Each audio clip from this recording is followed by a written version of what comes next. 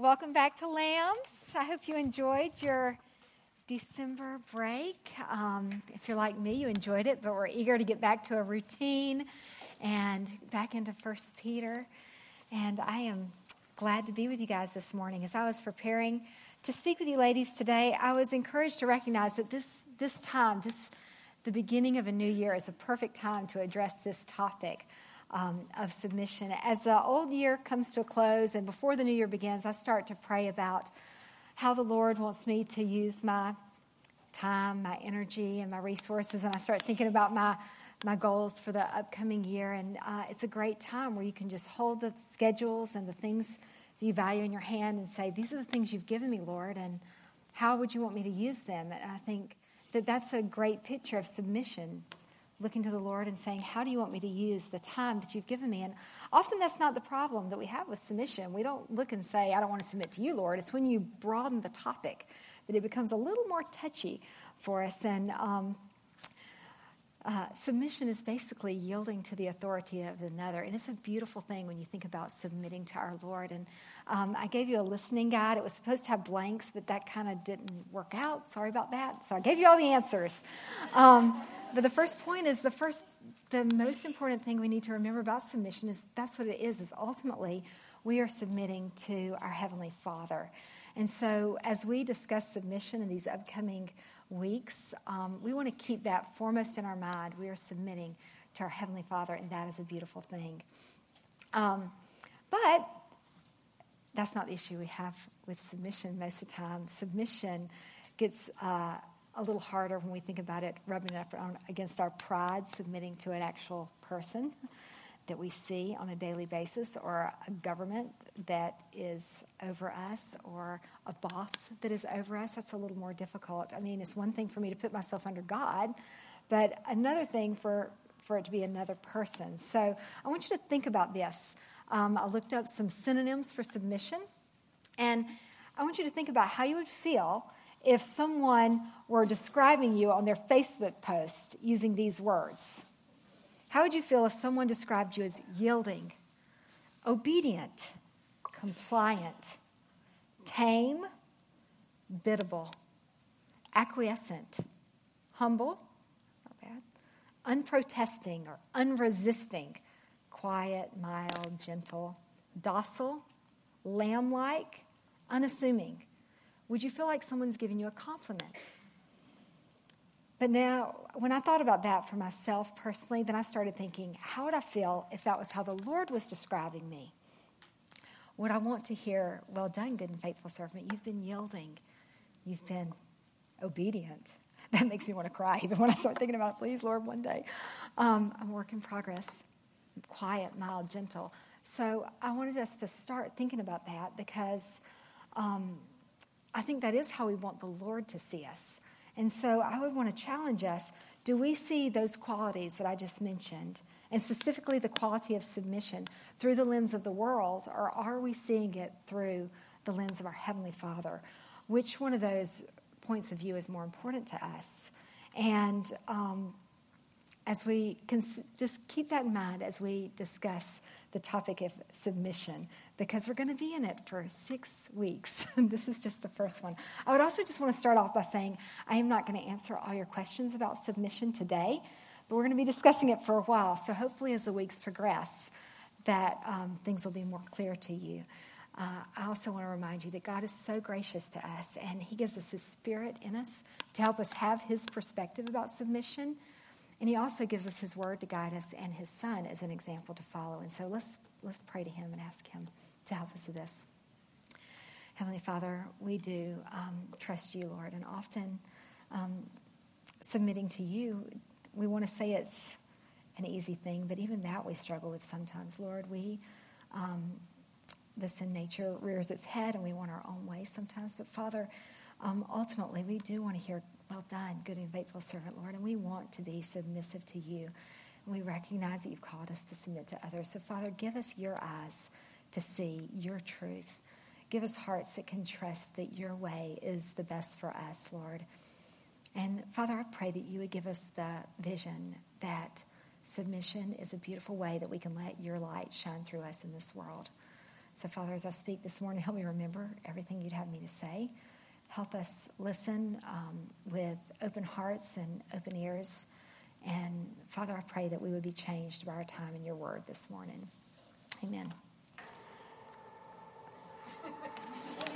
I'm like, what have I done? My goodness, this is my first time and I broke the church.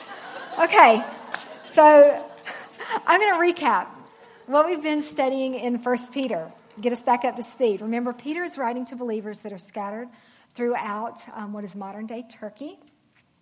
And he's explained to them that they have a living hope, which gives them encouragement for the day-to-day living, but they also have an eternal inheritance that's waiting for them in heaven, so they have hope for the future as well. He says, but Peter recognizes that they are going to be facing trials, and those trials are to refine their faith and to help solidify their faith.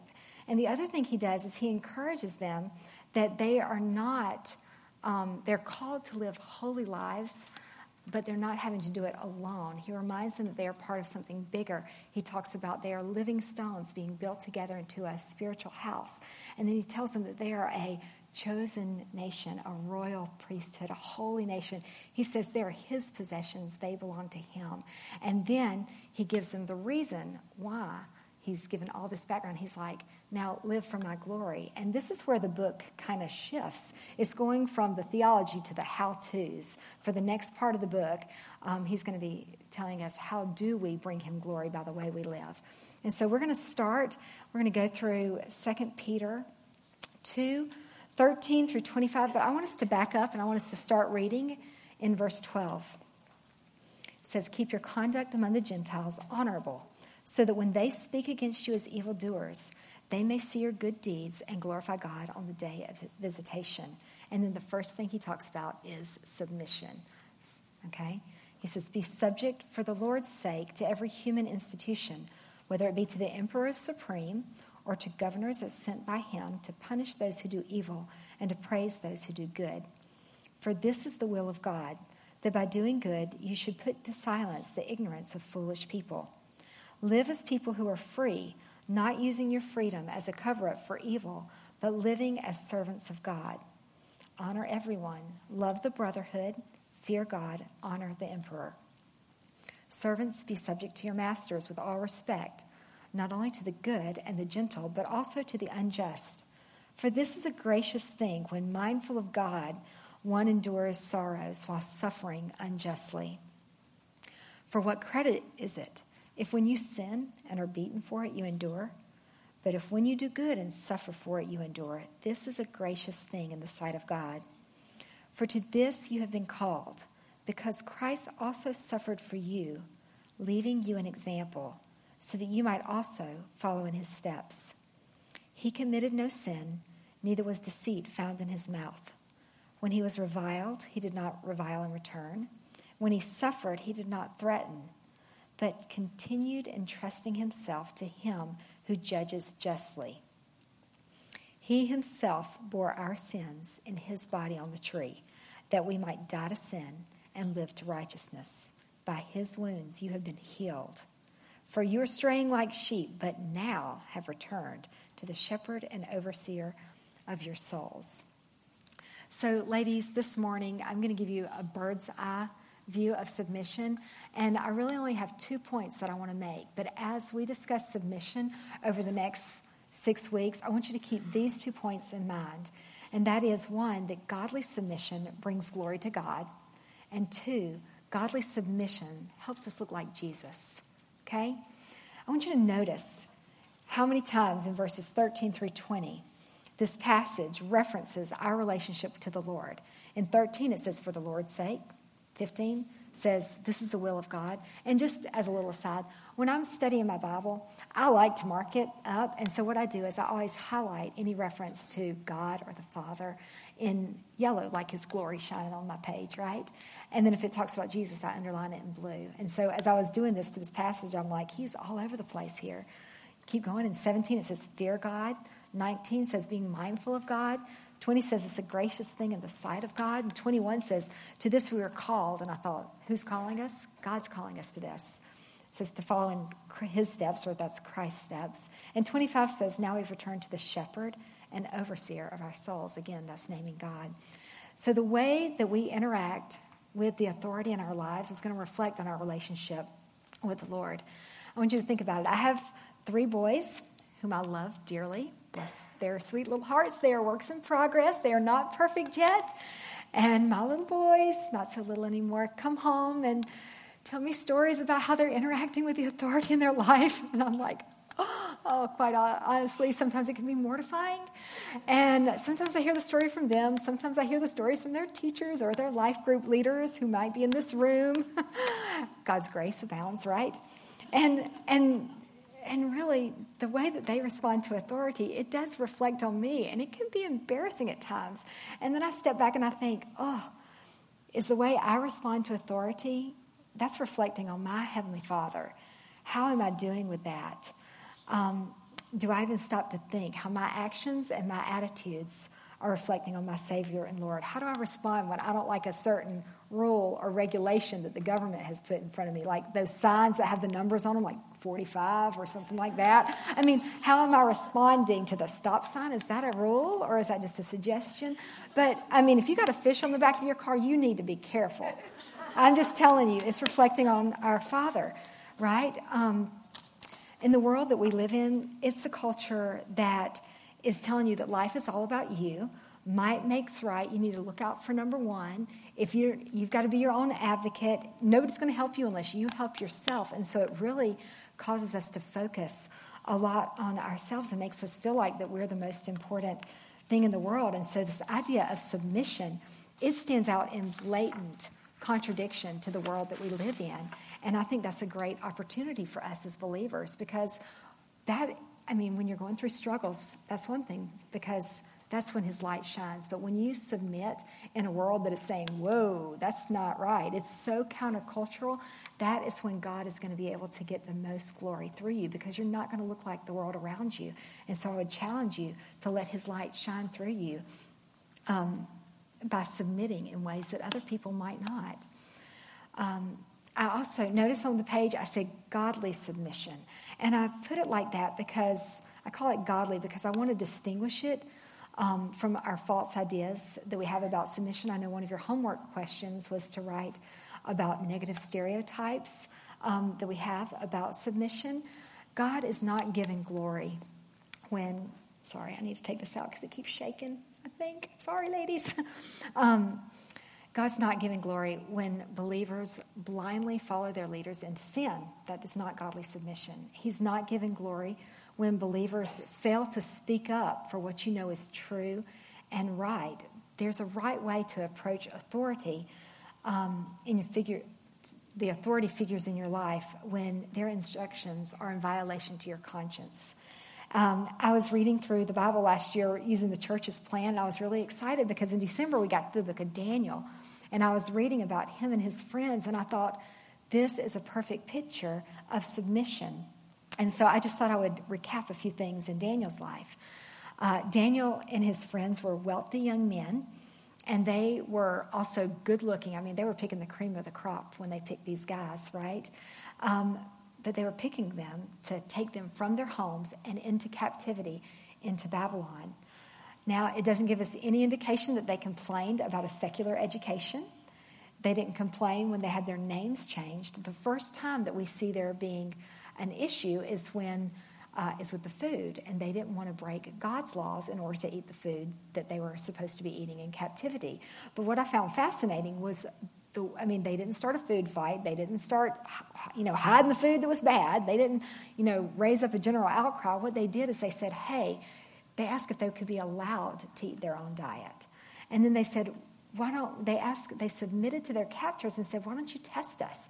And then, however it turns out, we're going to submit to you. Now, God gave them favor with their captors. And in fact, the Lord gave them favor under many different rulers. But what I thought was beautiful was they didn't agree. In fact, one of my friends told me a while back, she said, submission is only submission when you disagree. Because, if you're agreeing with it, you're not having to submit. You're still getting your own way. And so these guys, it doesn't tell us what would have happened if the test hadn't gone their way, but they trusted God to allow the food that was good for them, that was in his suggested or required diet. They trusted that was going to be what was best for them. And so, but the way they responded to the authority was still respectful.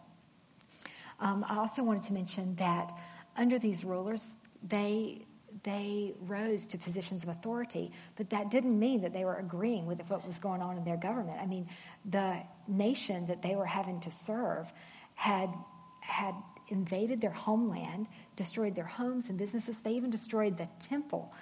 And yet we don't see these men trying to raise up a rebellion. We don't see them trying to lead a coup against these pagan kings. The only time that we read that they were at odds with the secular authority was when their faith was at stake and their God's glory was being challenged. The friends, which are Shadrach, Meshach, and Abednego, they refused to submit to Nebuchadnezzar one time when he wanted them to bow down to the golden idol. But even the way they did it, they said, King, we think our God is going to save us, but even if he doesn't, we can't bow down. And so even in that, they were saying, this might not go well for us, but we have to remain true to our God and to his standards. So it may seem like they weren't submitting, but they were actually submitting to the punishment that may come from choosing to follow God's way instead of the others. But the way that it worked out was that they did get thrown into the fiery furnace. You'd think, well, God would scoop in and say, well, he did, but they had to go through the fiery furnace first. But when they came out, the result was that Nebuchadnezzar not only praised God, but I thought you can read this in chapter 3 of Daniel. Not only did Nebuchadnezzar praise God, but he made a decree that nobody else was to speak against God for fear of dismemberment. You can look that up. It's really there. I'm like, wow, that's kind of harsh. But that's a pagan God giving glory, pagan king giving glory to our God. Another time under King Darius, Daniel, they made a decree that nobody was to pray. Well, that was a line that Daniel wanted to draw in the sand. He's like, no, I've got to continue to pray. And so he didn't just roll over and say, okay, that's the government's will, so I'm just going to bow to it. No, he said, I've got to submit to the punishment that may come, but I've still got to be faithful to my God. So he continued to pray, and the result was he was thrown into a lion's den. That probably was not very encouraging for him, but what was encouraging is God did give him favor again, and he spared him. And the result of that was this pagan king praised God, and he also made a decree. It didn't have anything to do with dismemberment, but he said he made a decree that all should fear Daniel's God. And I bring up these situations because in each of these, the men were living in a way that caused a fallen world to take notice, and then that world that had thrown him into the fiery furnace and thrown him into the lion's den, they ended up praising God because of the result of these men's faithfulness. So in Daniel 6, I think I put this on your sheet, it said they could find no ground for complaint or any fault because he was faithful, and no error or fault was found in him.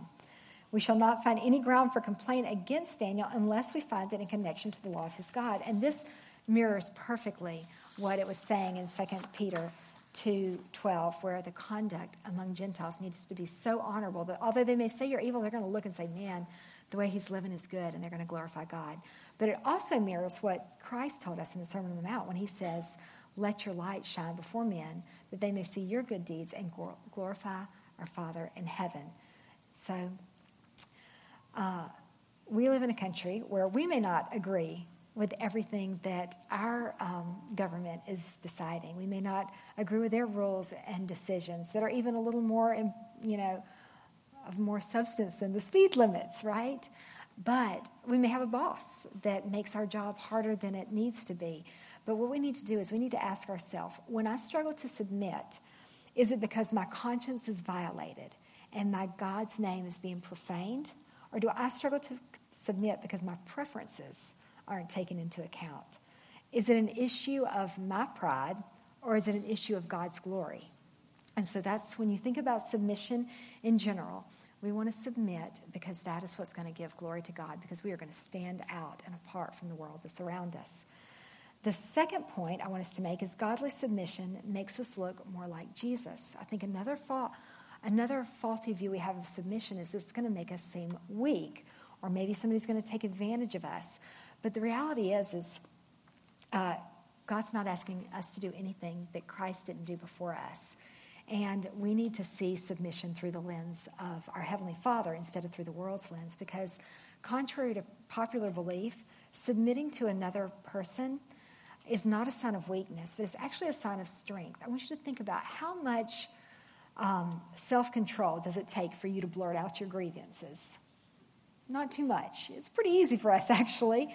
How much restraint does it take for you to do things your own way? Nothing. It takes a lot of strength. It takes a lot of control. It takes a lot of restraint to be submissive, because you are going against what your natural desires are. And so when you think about submission, I want you to see it through the lens of God and see it as strength. We don't look back at Daniel and his friends and think they were weak. We think of them as being strong men. So let's change our perspective and recognize that when we practice godly submission, it makes us look more like Jesus. And let me show you that. Throughout the New Testament, we see Jesus submitting to the Father over and over again. In John 5:19, Jesus says the Son can do nothing of his own accord, but only what he sees the Father doing. In John 8, he says, I do nothing on my own authority, but speak just as the Father taught me. I always do the things that are pleasing to him. And the things that he was asked to do were not easy, right? We see in the garden that he would have preferred there to be another way to save the world, right?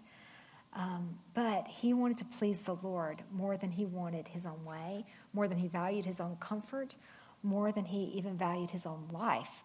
In Luke 22:42, he says, Father, if you're willing, remove this cup from me. Nevertheless, not my will, but yours be done. When we look at verses 20 through 25, in two verses, I think it's very interesting to me. In verses 22 and 23, 3 times in 2 verses, he talks about Jesus' tongue. And I think about that. And I will tell you, ladies, next week, Jim Wilkins is going to go verse by verse through this passage. That's why I'm not hitting every point in here. So you are going to get some teaching on each of the passage. This is just a general overview. But I do think it's interesting how often it talks about Christ and how he used his mouth. Because in the area of submission, if you sit back and reflect, if any of you in here are like me, the first sign that I don't want to submit is it comes from my mouth. I mean, maybe you guys can relate to that. I tend to want to use my words, but Jesus didn't do that. He kept quiet. And you think about what is amazing to me about that is the words of God, or the words of Christ, were what created the world. It tells us that in John 1 and in Colossians 1. And so you think about the power that were in his words, and he chose not to use them. In the account where they were arresting Jesus in the garden, in John's account, the guys come in and they say, hey, where's Jesus? And he says, who's Jesus? He says, I am. And when he says that, all the people are flattened. They all fall to the ground. So when you think about the power that was in his mouth, but yet he didn't open it during the time when they were taking him to the cross. I'm just so impressed by that. I'm also quite convicted by that, because my lack of submission is often seen in how I use my mouth. I want to use it to justify when my way is the best way. I want to make sure other people are just aware of their errors. And surely if they just saw things from my point of view, then it would all be clear, right? That doesn't necessarily show a heart of submission. But the reason that Jesus could respond differently is because he trusted in God. It says that he entrusted himself. Let's see which one we're finding the verse. Entrusted the one to the one who judges justly. I'm looking. He continued entrusting himself to him who judges justly. He used his mouth right because he trusted God to take care of it for him. And so that would be another challenge I would put forth to you, a challenge to control your mouth and instead let God do the work for you. Don't get me wrong, ladies. I recognize that submission is not easy. I think about Daniel and his friends. They endured the fiery furnace They endured the lion's pit. It tells us in our homework that Peter and Paul both suffered martyrs' deaths at the hands of the government. And Christ, he endured the cross. But when we think about our struggle, Hebrews 12:4 reminds us. It says that in our struggle against sin, and I picked this verse because when you think about sin, sin comes from the devil, sin comes from the world, but sin also comes from inside of ourselves. And that's often in submission. That's often the sin we're fighting, is the sin that comes from within our own hearts. So in our struggle against sin, we have not yet resisted to the point of shedding our blood. And so we need to keep in mind, when we think about submission, there is no injustice or humiliation or degradation that we can face that is more unjust or more humiliating or more degrading than what Christ faced for us on the cross. And he did that for us. And so when you think about, I kind of get teary because it's amazing what he did for us. But when you think about it, verse 24 tells us what gives us the power to even be able to submit in a way that's going to glorify God.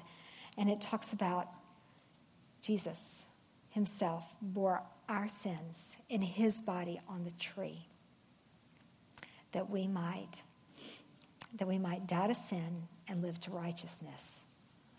By his wounds we've been healed. We've been raised to new life. And Galatians 2:20 says that I have been crucified with Christ, and I no longer live, but he lives in me. And the life I live in the body, I live by faith in the Son of God who loved me and gave himself for me. 2 Corinthians 5:20 also tells us that we are Christ's ambassadors, as if Christ were living his life and making his appeal through us.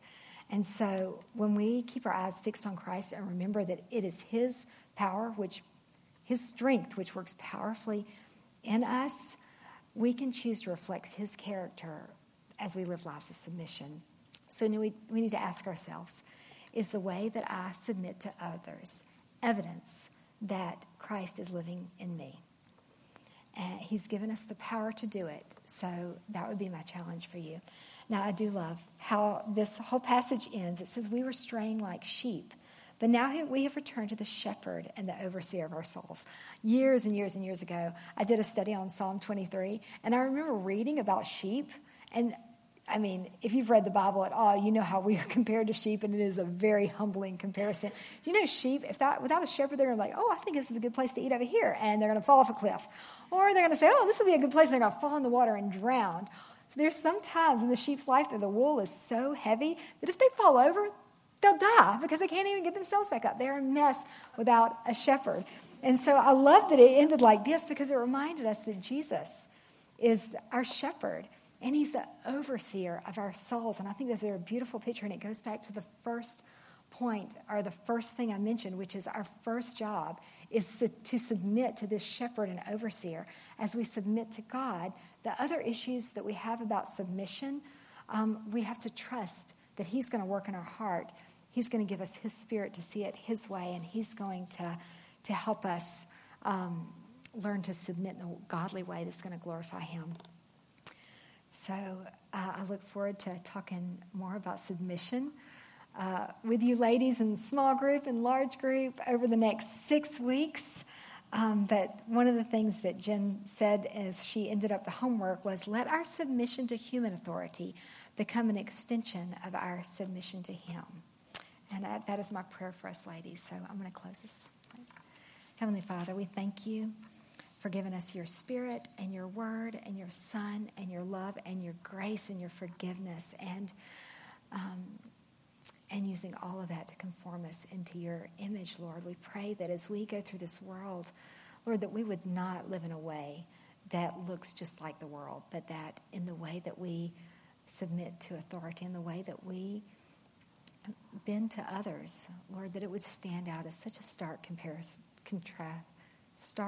contrast to the world around us, Lord, that people would take notice. And when they do, that they wouldn't glorify us, Lord, but they would glorify you. And they would want to know what has changed our lives, and that the people around us would ask us questions, and we would be ready to give an answer to the hope that we have, Lord. So, Father, I pray that you would fill us to overflowing, and that as we spill out into the world around us, Lord, that you would receive much glory through our lives. And I pray this in Jesus' name.